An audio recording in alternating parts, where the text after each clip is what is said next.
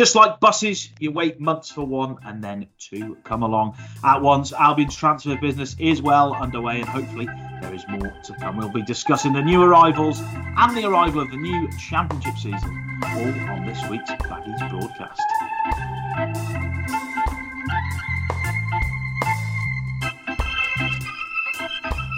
We are back and so is the proper football. I'm Johnny Drury. The voice you're about to hear is the reassuring tones of our Albion correspondent, Lewis Cox. Coxie, how are you? Finally, some transfer business to sink your teeth into. Johnny, I'm well. Good to see you, mate. Don't know, that's probably the first time I've ever been called reassuring, but I'll take it while it's here. I wouldn't go that far, but here we are. Real Saturday. So, yeah, I'm all right, mate. Are you? I'm good. Busy week. Wonderful. Yeah, pretty busy, mate. Yeah. Weekend really started kind of Friday night, didn't it? We had back-to-back games. And then Bolton was a pretty busy one, kind of overtaken by the Palmer stuff, obviously. Worked Sunday. We had a bit more on Palmer and a bit more digging and stuff like that. And then the week's kicked off, hasn't it? Although, I suppose we can go back to last week with Sarmiento, really. It's welcome, don't get me wrong. Obviously Albion had to be patient and it was quiet on the transfer front and they ended up being the penultimate or if not the very last of the 92 to get their business started. So we all had to be patient, but we got there in the end, didn't we? And I think we can be pleased with the two additions, mate, to be honest. I think it puts Albion in a pretty decent place going to Blackburn, I would say. Does indeed. We've got lots to talk about, so we're going to get straight into it. As Coxie said there, new signings. Jeremy Sarmiento came in last week and Josh Maja yesterday. They're in the building now. Two new players in since the last time we sat down for a Baggies broadcast. Attacking players, quality players. We'll start with Sarmiento, really, Coxie. Bit of a lowdown on when we can expect to see him, really. Fans have sort of got to know a bit about him. Obviously, done quite well at Brighton, well thought of. You did a piece last week on some comments from Roberto De Zerbi and Graham Potter, former Brighton manager, ex-Albion player as well. So just on that, really, I suppose the question that fans will have is when are we going to see old Jeremy in a blue and white striped shirt? Well, I don't want to nail my colours to the mast there, Johnny, and you'll probably just accuse me of sitting on the fence. But in an ideal world, Saturday, I don't think he'll start.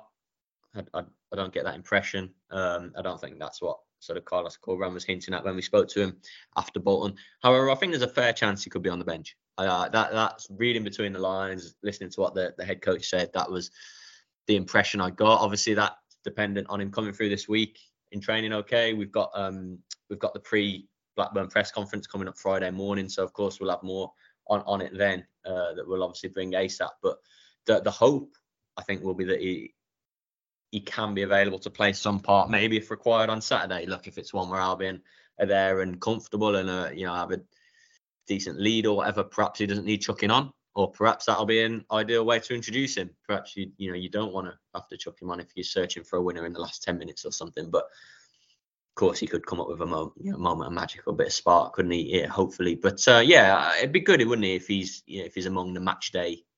It's no longer the match day 18, isn't it? It's now the match day 20 or 21.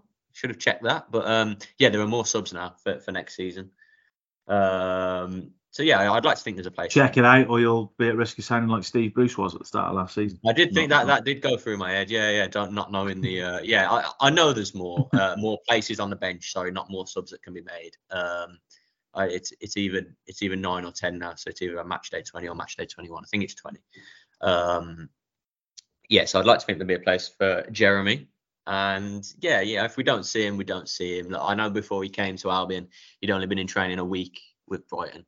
So he had a metatarsal fracture quite late on in March with his national side Ecuador. So that curtailed his season. Obviously had to work through the summer to get over that. And as I say, had only been in proper training with Brighton about a week before checking into Albion. So he's not at the level of his new teammates. Sort of match sharpness, his progression in terms of pre-season. So Carlos Corberán, wrote it yesterday. Essentially said it'd be daft to chuck him in alignment with his teammates this early, and you'd be really risking it. So yeah, I don't think it was, very slim chance of seeing him from the off. I don't suggest that'll happen. But hopefully we'll see him, Johnny, up in sunny Blackburn. Hopefully, indeed. What about Josh Maja? He's obviously come through the door yesterday. Just your initial reaction on the signing, and when Albion fans might see him in the stripes. I like it, Johnny. To be honest, I like Maja. I've seen him before, but not for a while. I have to say, obviously, my French football reporting is non-existent, to be honest. But I saw him early doors. Actually, saw him as a very highly regarded Sunderland player. Saw him score goals in the third tier. He was only a teenager then. Obviously 24 now, isn't he? I think 24 now. But yeah, he had a real breakthrough season when I saw him, and actually earned him that Bordeaux move. I think 4 million to Bordeaux, having just turned 20, which says a lot. There was a lot of hype. Obviously, a lot of hype built around that documentary as well, which you would say did him no favors. I mean, most people probably only know him from that. To be honest, those that wouldn't have watched third tier or sort of being switched on to French football like that. But yeah, I'm excited by his addition. I am. I think Albion certainly needed a number 9 before the weekend. Someone to come in and as a shot in the arm to lift things, to take the load off Thomas Asante. Multiple reasons. I'm a fan of Thomas Asante's, but where is he going to be this season? Is he going to manage to score more goals than he did in his debut campaign? And Maja's just to be a huge lift. I'm happy that he's a permanent signing and not a loan. I think there's something to be gained there in having your own player and having an advantage. He's a player was still sought after by other parts. His current club or Bordeaux. Obviously, he was out of contract. They wanted to tie him down to a new deal, and that's understandable. The season he had last season in the French second tier was excellent. Really scored goals, involved in assists. Played a massive part. I've watched bits, highlights and stuff from that season, and his all-round game seems exciting and impressive. He's got a lot to his game, I think. So I'm pleased with it, Johnny. Yeah, I know. Look, people, you got to look on both sides, haven't you? And people will look at the loan at Stoke, which didn't go well. He had a second half of the season loan at Stoke, and I don't think Stoke is an easy place to judge anyone by in recent years. To be honest, they've been up and down, but it's been a troubled place, hasn't it, for many players? Let's be honest. And Maja would have just been one of several recruits, several loans who struggled to find any consistency and form. So I don't look, the loan before he was at Fulham in the COVID times, and I remember him scoring a few important Prem goals, I think, for Fulham at the time, and looking okay in his younger 20s. So did okay there. Look, but let's go by what he's done most recently, and I think we can be excited. Obviously, he's been a free agent, so he's been tasked with keeping himself fit over the summer. I saw a bit on Instagram yesterday. He posted actually about how he'd been involved with like a third-party football fitness, business firm that obviously look after footballers in the off season, maybe those footballers without a club, and how he was really being drilled there with sessions over the off season and stuff like that. So no, he's not been kicking it back with his feet up with a beer like you and I, mate. He's been put through his paces. So I think that's okay. Look, obviously he needs to get to grips with his new teammates, with the style and stuff. And yeah, obviously his match fitness and sharpness, having not played friendlies, won't quite be where his teammates are. But I absolutely think we'll see him Saturday. Now the big question is, will he start or not? And look, I suppose only Carlos Corberán and his staff know that. You could go either way, couldn't you? You could start with him or you could start with Thomas Asante. I think the more sensible argument is probably to start with Thomas Asante, just as he's played the friendlies, which is a bit more familiar. But hopefully, if that's the case, and hopefully we'll get 30 minutes of Maja off the bench on the hour, and be it again Albion are already leading or they need a goal, hopefully he can play a part. But I don't know what you think, Johnny, but I'm quite encouraged by his signing. Yeah, the fact he chose Albion over other suitors because he wanted to play for Corberán. 3-year deal I like, and hopefully it's something that Albion can build. I'm aware that signing centre forwards have come in before in recent years, and it's not worked at all. But let's take into account the head coach. Let's take into account the form he's had season gone by, and and be optimistic about it, I think. One thing I would say is that Albion's, we've said it a number of times, Albion's transfer business has been like shoddy, and wasteful over recent years. And you quote strikers there. You look Grant, Zahor, Charlie Austin scored some decent goals, and he only cost £5 million. But there are other names in there that Albion spent money on that haven't worked. I think when you look at this, it's a low risk. Burke. Yeah, Burke, for example. Yeah, but if you look at this, I think it's probably a low risk signing. I don't know how much money he's on, given Albion and need to trim their wage, but I can't imagine it's going to be like stacks and stacks like it has been for certain players in the past. But he's coming on a free, sort of 3-year deal. The guy's only 24.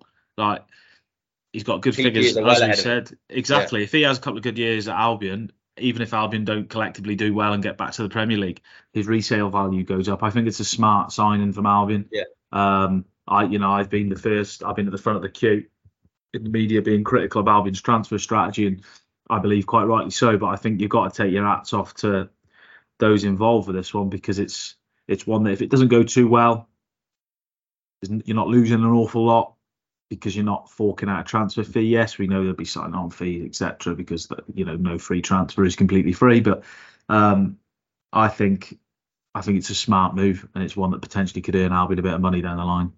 Yeah, look, it'll be an okay earner. It won't be peanuts. Yeah, he chose Albion over rivals, and that won't be on the basis of him getting nothing, relatively at the Hawthorns. However, you're right in terms of in the context of years gone by. Clearly, on the subject of trimming the bill, that's where it is now, and I think we know and we can buy into the fact that you can see legs in why a player would want to come and play under a coach like Carlos Corberán, with the reputation he's got of improving players and such. So yeah, you bang on about it being low risk, Johnny. And one thing actually, I think we probably expected the centre forward to be alone, didn't we? I think we've sort of suggested that, and that's. Yeah, and the head coach said himself that the free agent market, as I sort of relayed on a previous podcast, it's a tough one, because the better ones, command the bigger wages, and Albion might not be in that field at the minute. But look, they've made this one work. We're not saying Madge is a huge global name. Clearly, he's not. But you're right, in the pond, in the field, Albion are shopping in. Yeah, I'm encouraged by it. I am, and yeah, sort of quietly optimistic by him. I think he can come in and do well. Interesting to hear from the head coach yesterday, wasn't it, when he signed, about playing in a two with Thomas Asante or not, or playing solo, and that'll be something to see actually as the season unfolds, won't it? Yeah, it'll be interesting. Ryan favours the 4-2-3-1, and that's clearly will be room for just the one. So how will two fit if they do it all? Let's see, I suppose. Yeah, we'll see on that one. It's he's got the options there now. Anyway, hasn't he? Just on other additions, Lewis, where we can expect Albion to try and strengthen. We've heard names banded around for various different players. Have you heard anything, or where we expect Albion to turn their attentions to next? We heard of Sori Kaba, who was at Cardiff last season. Is that is sort of cold water being poured on that now, given that Madge has come through the door? We debated a couple of weeks ago, didn't we? I think how many strikers, out and out centre forwards would come in, and I suggested I'd be tempted to do two, but obviously, where we are in the here and now, it's budget dependent. Let's be honest. Yeah, the head coach probably wants another one, but where's the priority? Is it dependent on more going out? Those things. So. Cabo is certainly on the shortlist, certainly being monitored, certainly thought of highly. My impression is if they could get it to work, they would. And I did hear some suggestion that he's still being looked at, as well as the Madge loan. However, it's clear from the club that Madge and doing it on a permanent deal was the priority. So I think we can see that Caba's sort of bumped down in terms of the to-do list, you could say. However, it wouldn't surprise me at all if it still came off. I think there's work, as there has been all summer, still clearly going on right now to get players out in the other direction. Obviously, we've done a few reports on that, and you never want it to, but I do think that could run for the rest of this month. Obviously, when we'll be speaking in exactly a month, Johnny, on September the 2nd, doing this podcast, it'll all be done and dusted, won't it? Bar the free agent scramble. And let's hope the free agent scramble doesn't exist Yeah. this season, to be honest. But yeah, I would suspect. I say that I don't think the Cava thing is necessarily dead in the water. However, I think the priorities may be elsewhere. But you look at the squad now, and Corberan wanted 2 in each position, and two quality competitive options in each position. Sorry, and I don't think he's far off, is he, realistically? However, as you know, there's departures clearly likely. You know, the ideal world is Button goes, David Button. See, you know, that leaves Josh Griffiths now. Suggestion is obviously interesting. Josh Griffiths this summer.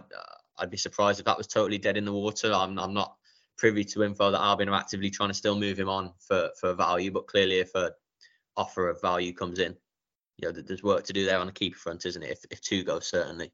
You know, I'm working on the thesis, obviously, that Alex Palmer's number 1 now. We've had the Luton episode. Just on that, Lewis, what's the details around that? Because we know that the move was off. You know, we've had questions in. Was it a case of Albion rejecting a bid? Was it Carlos Corberan putting the blockers on it? We know he was involved in the conversations surrounding the bid for Palmer. What do we know about that? Are we expecting more interest? I think the Luton interest is dead in the water now, given they're looking at other options. Corberan wouldn't have wanted to lose him week before the start of the season, clearly, and we saw his reaction to it. It was terrible timing, to be honest. The whole thing was quite unfortunate 7 days before the start of the season. However, has blown over now, thankfully.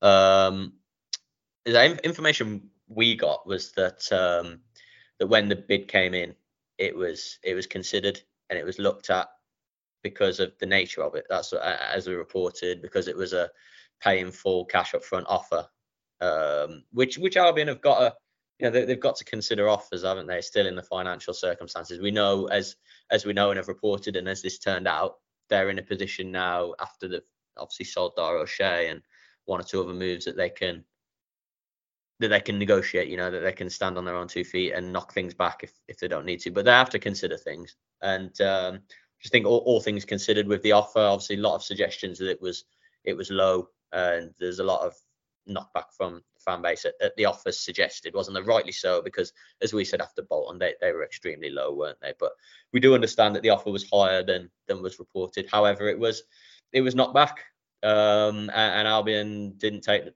the Hatters up on it. And you know, I think that's I think we can read into that as a positive, can't we? Because that would have been a mighty blow on the eve of the season, a mighty blow. So for Albion to have the be in a position where they can say no, where they can, I think it's quite encouraging, isn't it? Look, not privy to Luton's finances, they in another world may have been able to come back with more, and then Albion will have to take it a bit more seriously. But I think when you weigh everything up, whether they weighed the offer up, pros and cons against the finances, and then probably Corberan's stance on it, pros and cons about the season as a whole.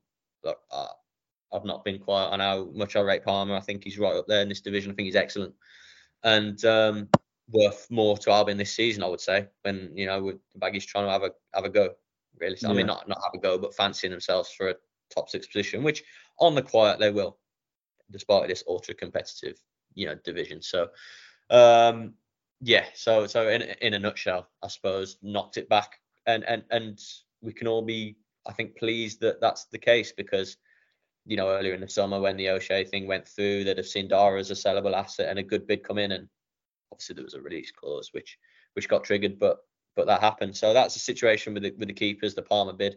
Look, another club could come in later in the window, of course, same with any player, but the season would have kicked off. And keeper's such a specialist position, isn't it? It's you sort of have to take that one on its own merit, and I think that's what Albion did. So I was just about to say, Johnny, I mean, I haven't necessarily heard this concrete sort of thing, and it has been quiet all summer, but right back remains a problematic situation in my mind, and it is something not that we haven't had a chance, but that within other things to ask the head coach about on Saturday, it sort of got a bit sort of lost and pushed to the side. But I do think Carlos Corberan will be fielding questions about that particular spot really before before the championship starts this weekend, because at the end of the day he wanted the 2 in every position, and it's a bit of a murky situation with right back, isn't it? And it has been for a while. And look, Furlong's clearly still number 1 And then where do you go? You go to Ethan Ingram and you go to Taylor Gardner-Hickman. One's an academy prospect who I like Ingram, and I think the head coach does, the impression I get. However, he's had no loans, no senior football. Big ask for him to be back up. He needs a loan realistically. He needs to go and have a full season in League One or whatever, and it could do wonders for him. It could, talking a year down the line. But aside from Gardner-Hickman, whose best football is clearly in centre midfield, even though he's far down the pecking order there, there's no one else. I don't know quite how Corberán sees Gardner-Hickman as a right back, but he sees him as a midfielder. I think he'd probably see him as an emergency right back. I mean, we saw Matt Phillips as an emergency right back, didn't we? And no one really wants to see that. So if I was a betting man, which I'm not, I think that put a few pence on Albion being in the market for a right back. And again, that's something we'll look to ask the head coach. But from the Spaniard's words about 2 for each position, that's clearly the one for me. I mean, I know we had the Adam Reach news yesterday, didn't we? Which we might touch on a bit about him being, injured for a lengthy period for 4 months with surgery, and that leaving a bit light at left back. But I know Ashworth's gone, but in my mind, Eric Peters is a second choice there.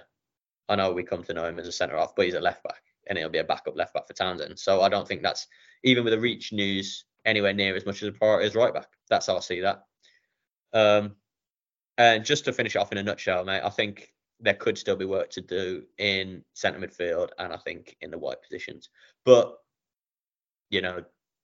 do Albion able to get Diangana out the door, ideally, to make good money, you would say. That's certainly the reports and the intel I've had. Look, Diangana, I know people have mixed opinions on that, but he's not a first choice, is he? He's not in the planned 11. His pecking order was behind Wallace, behind Phillips, obviously Sarmiento's come in. So it's a sellable asset. There's that. But I would say, I've mentioned those 3 there. I'd like to see another in if Diangana goes, another good option to come in to make it 4 wingers, to make it 2 possibles on each side. So I could see that. And I could possibly see a world where the centre midfield gets shuffled around. Chalobah, in an ideal world, gets off the books. Obviously, there's been interest previously in the summer. There's a lot of chatter about Gardner-Hickman yesterday, wasn't there, Johnny? And I haven't been able to stand that up yet. Not got any of our intel on that. That was sort of knocked back from what I understand. But loaning Gardner-Hickman out, I don't think I'd do it if I was calling the shots. However, I could see why. I think that could possibly be a thing, why it could possibly work. I think for the players' development, to play all season or to play a lot of football. Is there any truth in it, Lewis? Obviously, that's the next point we got on our list in terms of people. TGH, no, as I say, the intel we've had is not at the minute. But look, that's not to say it could be in the works and Albion might see value in it. I don't get the impression that Albion would want to sell him. I don't. However, would it be an own goal to get rid of him? Yeah, either a loan or people made Sam Field comparisons yesterday, didn't they? And I'd see that. I don't know about an own goal, Johnny. I know he's a divisive figure, isn't he? And everyone's got their opinions. I'm a fan of his. However, how close do I think he is to the starting midfield? 2, not particularly. And Mowatt's been a bit of a star of pre-season, really. So you could argue, where is Taylor in the pecking order type thing. So that's why I'm saying alone, I could see value. In TGH going to play a lot of football and coming back a better player, and Albion getting a better player for it.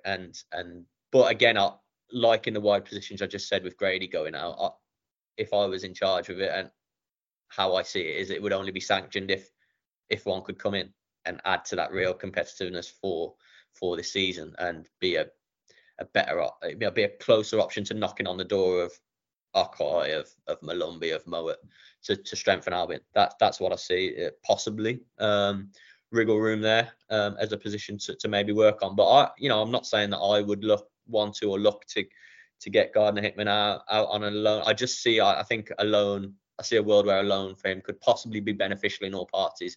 But just to reiterate, a lot of rumours on that at the moment. I haven't heard that for anywhere near definite yet. Otherwise, obviously, we'd be bringing reports on it. So, it's to be seen in that midfield ranks, but I wouldn't totally rule it out. And as the Diangana one rumbles on, obviously, plenty of active interest in him. Again, if that happens, I would like to see a replacement. Talk to me about David Button. Been more stories this week that he's heading to Reading. Reading are in the financial mire. I think they're under a transfer ban as well. They are under a new embargo. Yeah. So, is he going? Is he staying? From all accounts, I think if and when Reading are sorted, Johnny, as far as I've heard, and I don't know the ins and outs of Reading's situation. I think it was a HMRC issue I read yesterday. Briefly had a look at that. I think was it last week possibly. They have recruited this summer, haven't they, Reading? There was a period where they were able to bring in, I believe. So from what I've read and what I can gather, what I've heard, Reading are interested, and I think the suggestions that could get done once it can be done. So that'll be good news for Albion, good news for all parties, you'd think.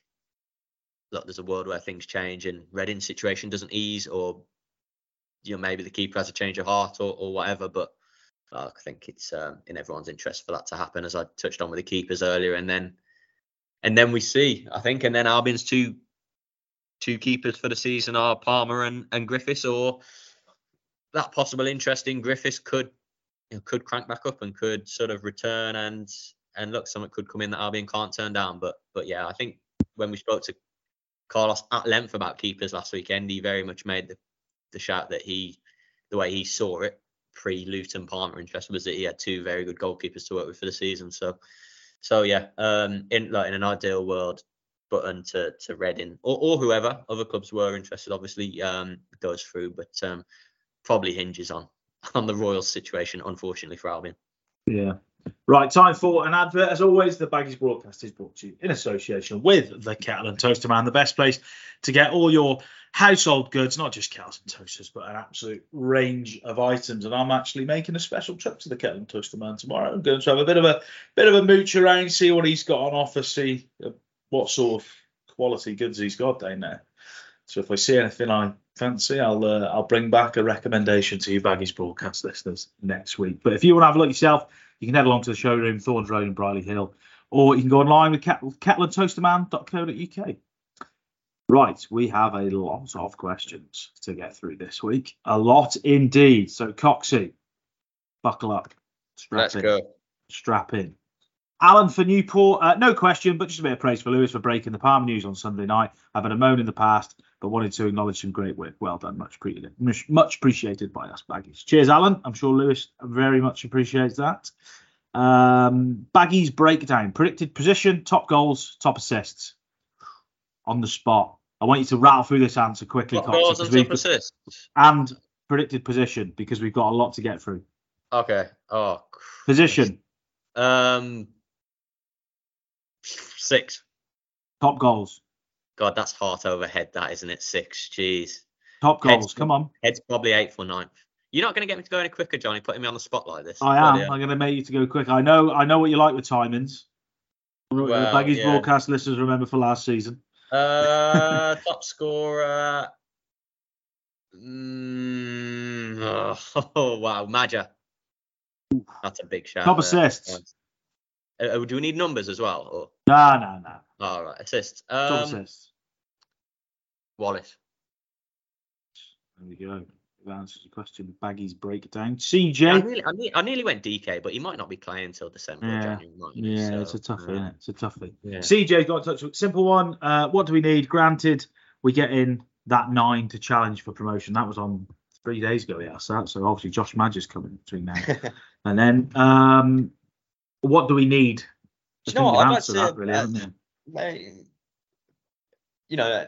what we were just touching about the wide options then, and the ability out wide, and I'd like to see a bit more potency from there, and that's assuming that I can only really see a world of change if the Grady thing goes through. And I'm not a Diangana fan, but I just think in the context of the here and now and the situation we're in, I think a fresh start for him may be needed, and Albion are where they are financially, so that needs to be worked if it can. And if they can, do any work on the back of that, like I feel they have to, be it a loan or if they can work another permanent, I'd like to see just a bit more productivity come from out wide. A bit more in terms of assists from out there, goal involvements, getting on the score sheet. I think that would help massively. And I just think if if we're in a world come the end of the year where Maja, Thomas Asante, and then DK can get within the goals, then I think I'll be in a pretty good place. Yeah. Well, there you go. Sum that one up quite nicely. Nate Aldridge. I've always been intrigued by this. Do sources that you get from the club get passed down to every reporter that takes over, or do you have some sort of relationship with that source? For example, do Matt Wilson and Joe Massey's sources get passed down to Lewis? This is a two-part question. Or do they refrain from giving information unless you have some sort of relationship with them? And how hard is it in this day and age with so-called Twitter ITKs in the nose for you not as well-educated people in social media terms, especially to fish out what's true and what isn't? That's a bit of a grenade, isn't it? Bit of a bombshell question. It there. is. Big question. Can't answer entirely, and sort of the game of being a club correspondent is quite a difficult one to. You'll know and be able to back me up on this, Johnny. Quite a difficult one to explain to those not sort of privy with, I suppose, the media and how it works and all that. But and obviously, would be careful with what I say here, because the point of sources of information is that reporters and journalists don't reveal them ever. Like, that's unwritten rule of journalism 101. You never reveal your sources. They could be from all walks of the sport, all walks of the game, be from a club, be from different departments of the club, be from a player, agent, representative, family, player themselves. That they can all be involved in it and have, in my experience of being a reporter over the years, all been involved in all of those things. So, as I say, family member as well. In terms of from the club, we have relations with the media department in the club. That's how it works with every reporter and every media team. But these differ from club to club, from sort of publication to publication. And I suppose with any relationship, things develop over time.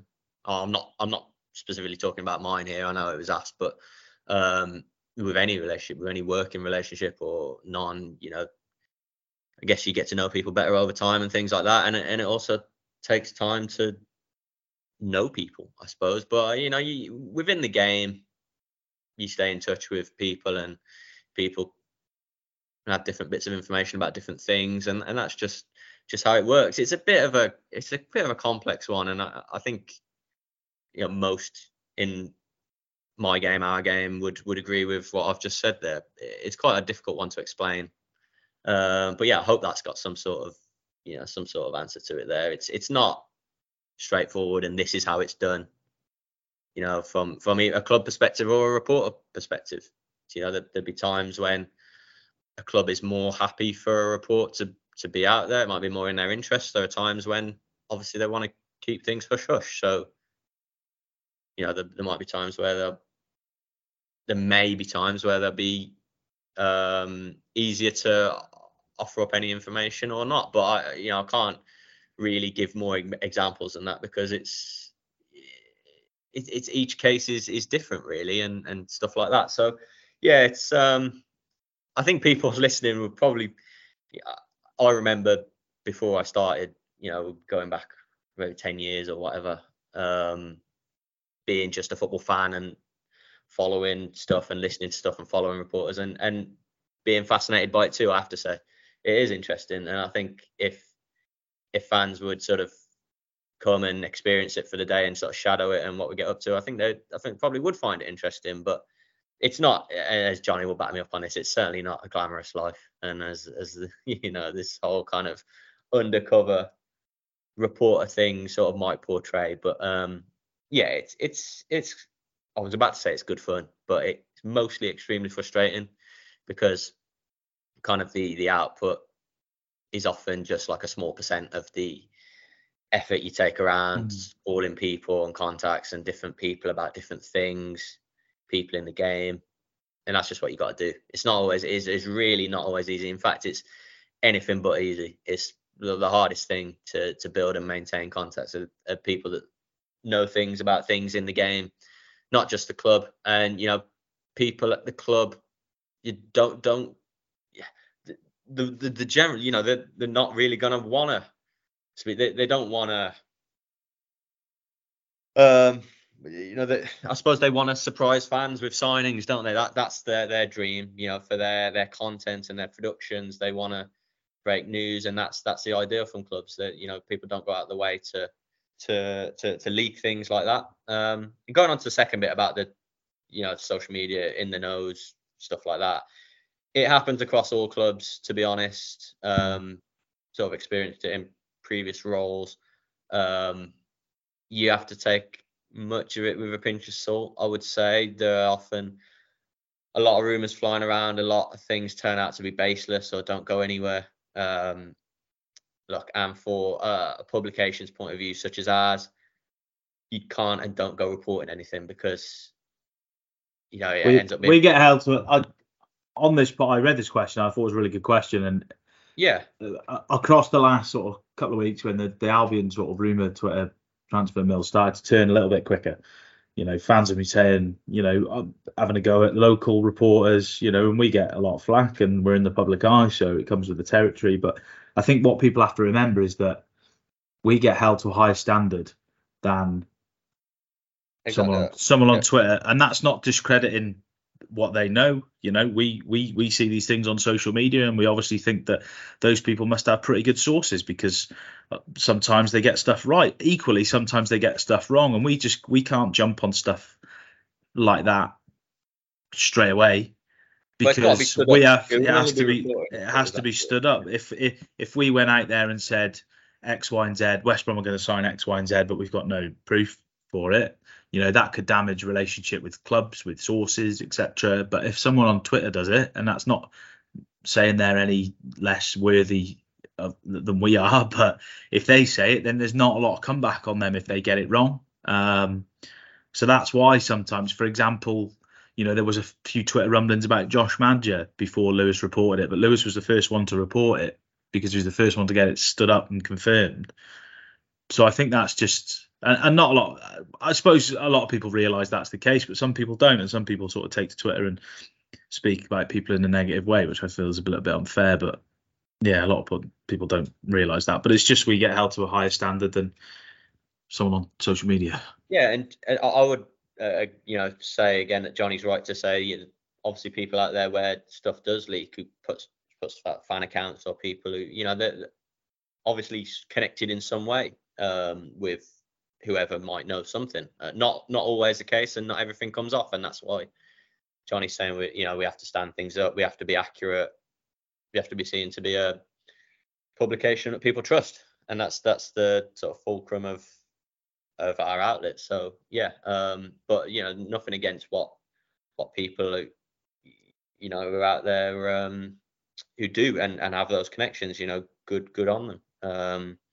I think there are a lot of people out there who want, people want to have information, don't they, and want to be knowing things. It's perfectly normal. But obviously, from our perspective and our reputation of being somewhat to trust, we, as Johnny rightly said, we can't just run with every rumor under the sun. Yeah.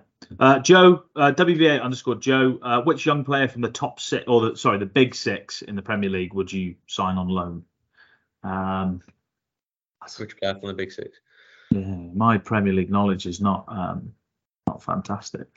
The guy at City, Palmer, but they won't get him because he plays in the Champions League. He's a young player, isn't he? Cole Palmer. He's quite good. He's quite handy. We saw a few Albion fans yesterday talking about Lewis Hall from Chelsea.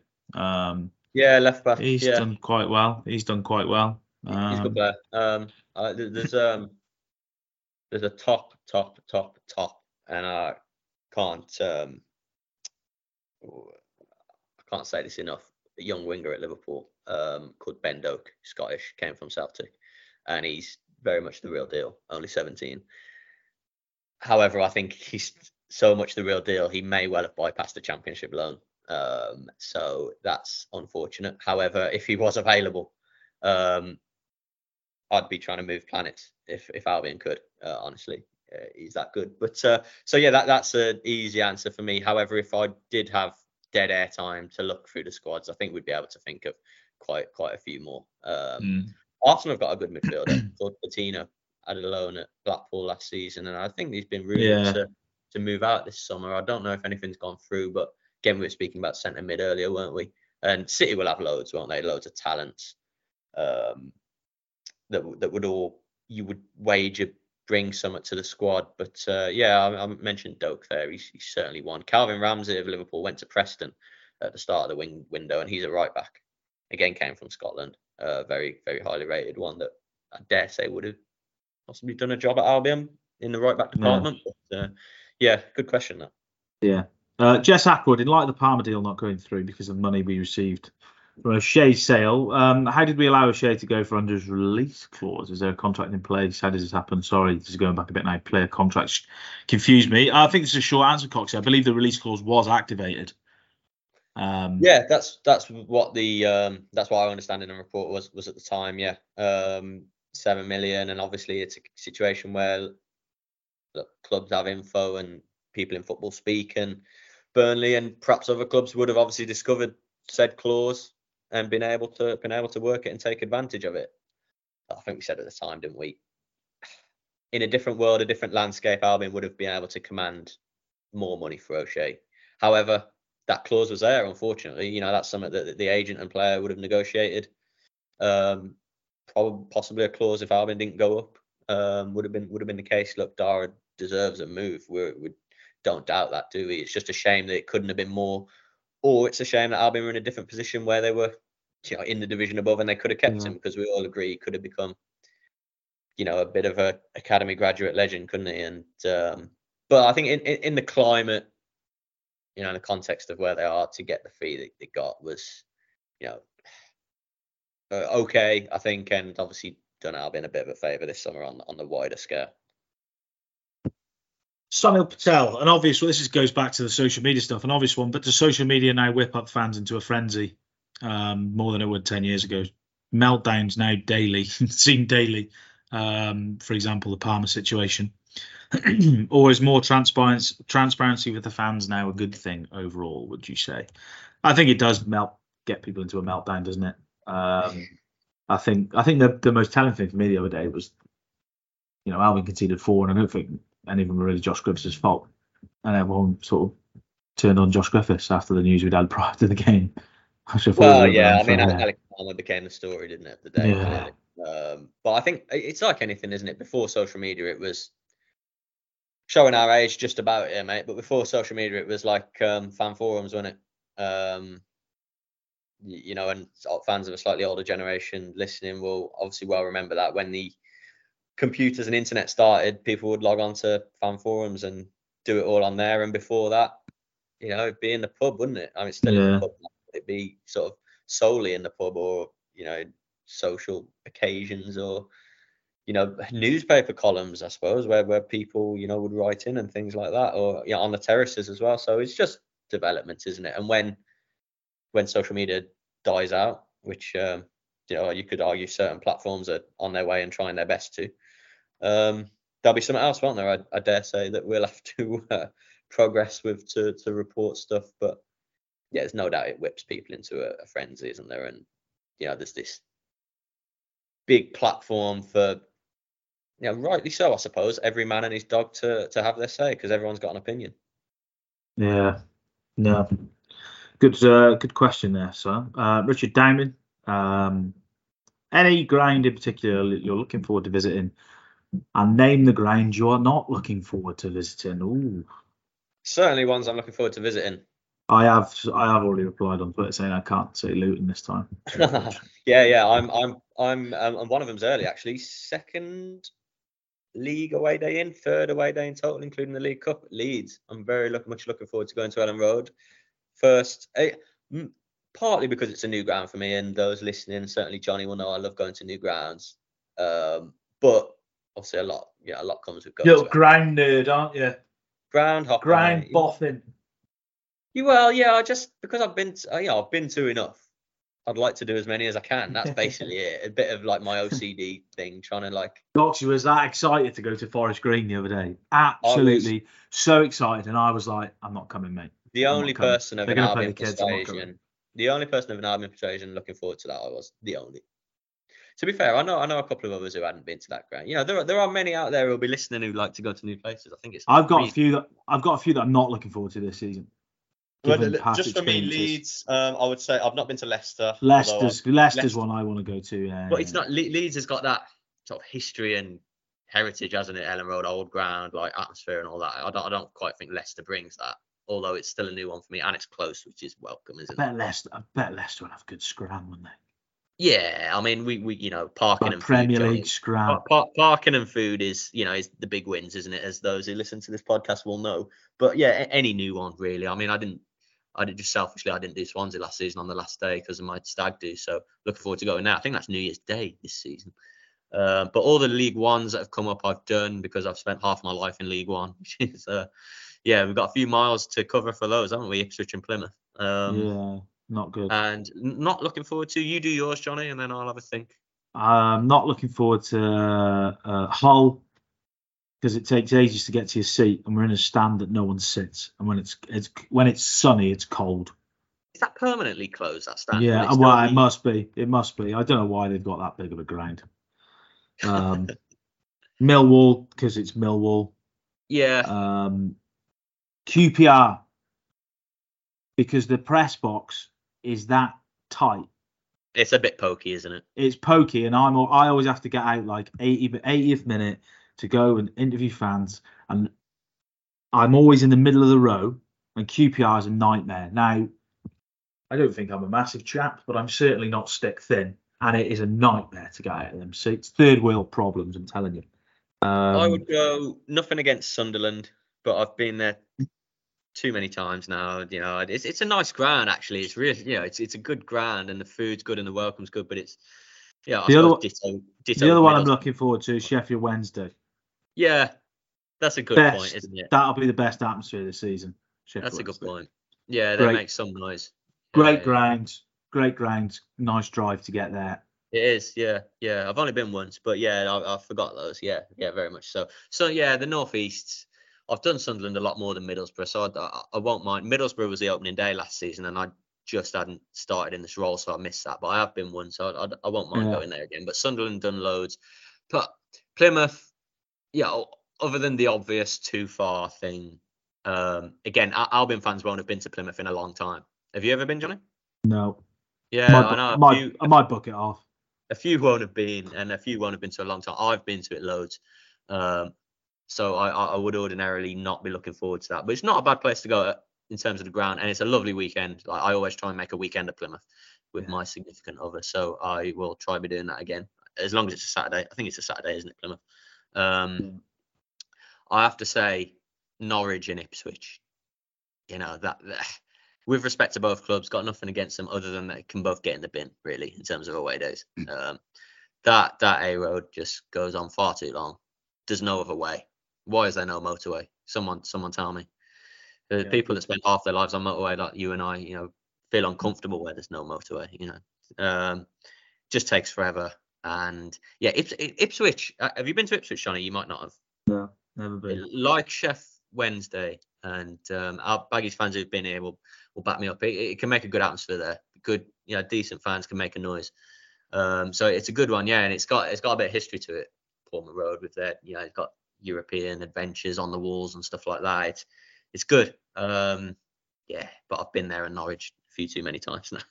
Yeah, it's a long way. Few final questions. Few people have asked about position finishes and stuff, which we're going to wrap up at the end of the podcast. Happy B79, you find £55 lying on the ground in Halfords Lane. Which of the three shirts do you buy? Oh, what a question! What a question!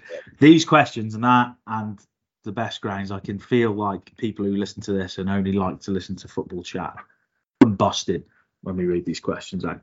I'll be buying that blue and red number. Big fan of that. Would you? Big fan of that shirt. That's nice. I wouldn't be buying the other one, the other away blue one, because you look like they should be stacking cones on the M54. And then blue and white for me, Johnny. Home blue kit, and white. I think. Blue and white. Blue and white's nice, but yeah. I'm with you. The blue and red's nice. Is definitely the better of the away kit. I'm not having that lime zesty number. Yeah. But yeah, the home one I think is superb this year. I do, and I love obviously the thought behind it with Hassel, with Jeff Hassel, and yeah, I would go with that home one. I do like that away one though. It's decent. Yeah, the blue and red. Another question, the last, Blair, right? Clearly all our players are available for the right price. OK, Wallace and Swift are 3 best, ? No one wants. Why? And if we don't go up this year, could their contracts make them some of our worst business ever? I'm not too sure about that one. There's quite a lot of names above that, them in the list. I don't think people are going to pay for them. They're probably on decent contracts, which clubs would have to take on, which probably puts them off. Also, they're not old, but they're not young players. And you don't know. There could have been offers come in for these players that Albion have just batted back or interest. I would be surprised if clubs haven't had a sniff around all 3 of them, because they are good players. I think it's easy to say. I think OK and Wallace did really well last season. I thought John Swift was under par, but didn't become a bad player overnight. I'd agree with that. I thought Wallace and OK had fine personal seasons. To be honest, I think Wallace was one of, if not Albion's best player, probably Albion's best player. However, still below his high levels in terms of goals and assists. And assists not his fault, is it? He can cross all day, as he does, and they're often very good. But if no one's there to stick it in the net, that's not Wallace's fault, is it? What else can he do? But in terms of giving it their all for the club, which is what fans should expect, rightly so, Wallace is right up there. I think he had a good season. I think he's been a good signing and will continue to be. Okay took a bit of time, didn't he? Understand, we know the reasons why, but came into his own. I think for several months was very good and will be this season, I believe. Swift, I agree with you, Johnny. Needs to do better at times, and hopefully we'll see that. Had good games, plenty of them, but numbers you need to be better, as he admitted himself. And I think there's a player there that can and should do it. However, we need to see it. We need to see more of that Reading form, don't we? So hopefully it will come, and hopefully Albion will just be a bit more potent. That will help Swift as well. You'd imagine. Yeah. Ben Holding, with a gaffer trying to get Chalobah out this window, was he ever Carlos's signing in the first place? Interesting question. Doubt we'll good question. But what I would say is he wouldn't have come in without Carlos Corberán giving it the green light. So it wouldn't have been done under him or above him without him. I say wanting him, but they have a close relationship, Pearce, Corberán, and obviously it was Ron Gawlett at the time, but Pearce and Corberán certainly. And look, there would have been shortlists, those available. It's hard. Players, especially when you haven't got any money, players don't just become available in January. They've either had bad seasons and not been involved, or really good seasons, and you need to buy them for 20, 30 million. So it's obvious which pool of that Albion we're in. And Chalobah hadn't been involved and needed to get out, be it a loan or perm. Obviously, it ended up being a perm on a nominal. And it wouldn't have gone through if Corberán didn't want him. There'd have just been that hope there that something could have been sparked, and it just hasn't, unfortunately. And now he's in a situation where hopefully interest can be firmed up and a deal for all parties. Final 2. We'll go for a one-word answer on this, Coxie, for both of us. Alex Collins, who do you think will be the surprise player of the season? You first. This dead sound is us thinking, by the way. I've got mine. You're just going first. I'll go first then, in case you steal mine. I would say Tom Fellows. Shout. Yeah. Great shout. I'll say Moa. Good shout. Cheers for your question, Alex. Cheers for your question. Baggy Bloke, or Baggy 1971, we'll finish on this question. Do you think that, considering the transfer pool we are currently fishing in, and given the financial constraints the club are working under, that Mark Miles and IP Ian Pearce have been unfairly criticised on social media? Personally think our business has been very good, considering everything. It's an interesting take, and I think you've got a really valid point there.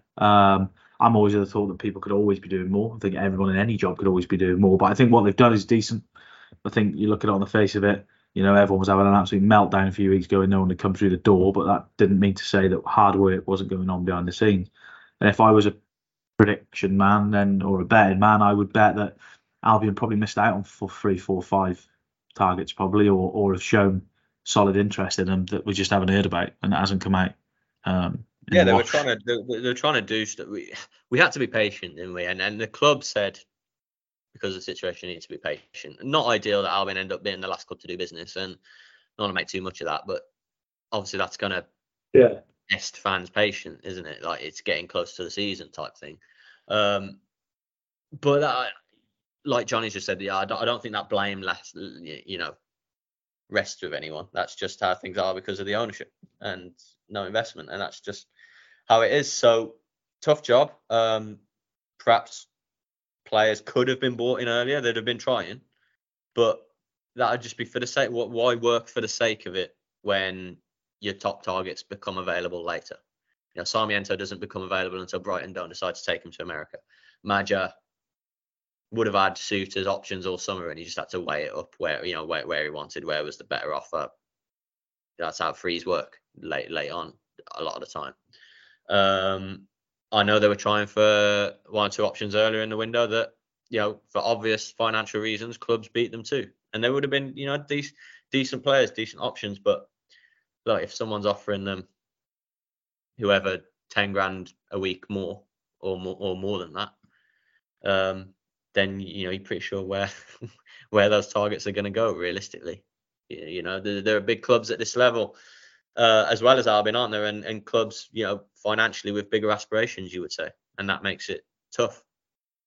That's the bottom line. And I'm not trying to leap to the defense of the club people here. I'm just trying to spell out how I see it, how it is, and had to be patient. And it's only 2 at the moment. Expect it to be more. Hope it to be more. Expect it to be more. But I think, as I said right at the top, can be pretty pleased with who's coming. Yeah, pretty pleased indeed. Questions? Thank you very much for all those, Aggies fans. Right, we're going to wrap up briefly because we've been here for a while. Blackburn this weekend. Coxie, score prediction? 1-1. Sitting on the Sorry, fence. Johnny. Get off the fence. Come on. Get off the fence. What are you saying then? Give me yours. 4-0. Right, okay. Nah, I'm joking. 2-1. 2-1, Josh Maja, 98th minute. Do you know, when you said score prediction, 2-1 Albion was the first that come into my head. However, I've already gone heavy heart over head this pod with a 6th place prediction. Well, I'm going to ask you to do heart and head now. I'm going to ask you for 2 predictions that we'll revisit after the 46th game of the season. Oh, dear. I'm going to ask you for where you the maximum in terms of table position, highest position you think Albion can finish, and where you think they will finish. Judge on the current squad. Highest. So first one, highest, where you think, the highest position you think Albion can finish. 5th. And where do you honestly, realistically, in your head? In my head. I mean, I've said 6 earlier, so there's a bit of me that doesn't want to veer from that to sound hypocritical. But if I'm nailing my colours to the mast with a proper head shout, it pains me to think or say outside the playoffs, Johnny. No, I'm gonna stick with 6. 6, yeah. Yeah, I believe that Albion will be on the there or thereabout. There's that phrase, there or thereabouts, on of the edge of the playoffs all season. And as long as Carlos Corberán remains in charge, I think they've got a good chance of sneaking in there. So you want to go steady, mate? You'll be accused of being a happy clapper if you carry on being so positive. I nearly said 8. Well, I just think there's a very, very good manager. Yeah. And a good squad of players. I realise it's a strong division and there are lots of strong clubs, but and that's why I wouldn't go higher than 5th in terms of where they can, because you look at the clout of the clubs above them. There you go. Coxie is the reassuring tones of Coxie has spoken. I can do that if you want. Well, I think you could get a bit of healthy competition going. Highest position, 4th. I think they'll finish 5th. Oh, gone one more than me. Going bold, mate. Going bold, mate. No, I'm just not going on the fence. There's no reason for you to be sitting on the fence when you sit. Mate, we've both gone 5th for 6. We are Wembley bound. Book the hotel. In Carlos, we trust. Carlos will be unhappy that we haven't said 2nd, to be honest. Yeah, maybe. Maybe. There we go. But we'll Baggies fans, we'll see a lot of you at Ewa Park on Saturday. I'll see 3 of you tomorrow evening for the first Baggies Broadcast Fan Chat show of the season, where I'll be asking you for your predictions. So there we go. Championship is back. The players have been signed, and amongst all the doom and gloom, there's a little bit of a feel-good factor back around the Baggies, and it'll be even better with 3 points on Saturday. As I said, I'll be back on Thursday evening with the Fan Chat show. But until next time on the Baggies Broadcast podcast, from me and from Coxie, it's boing boing. Boing boing.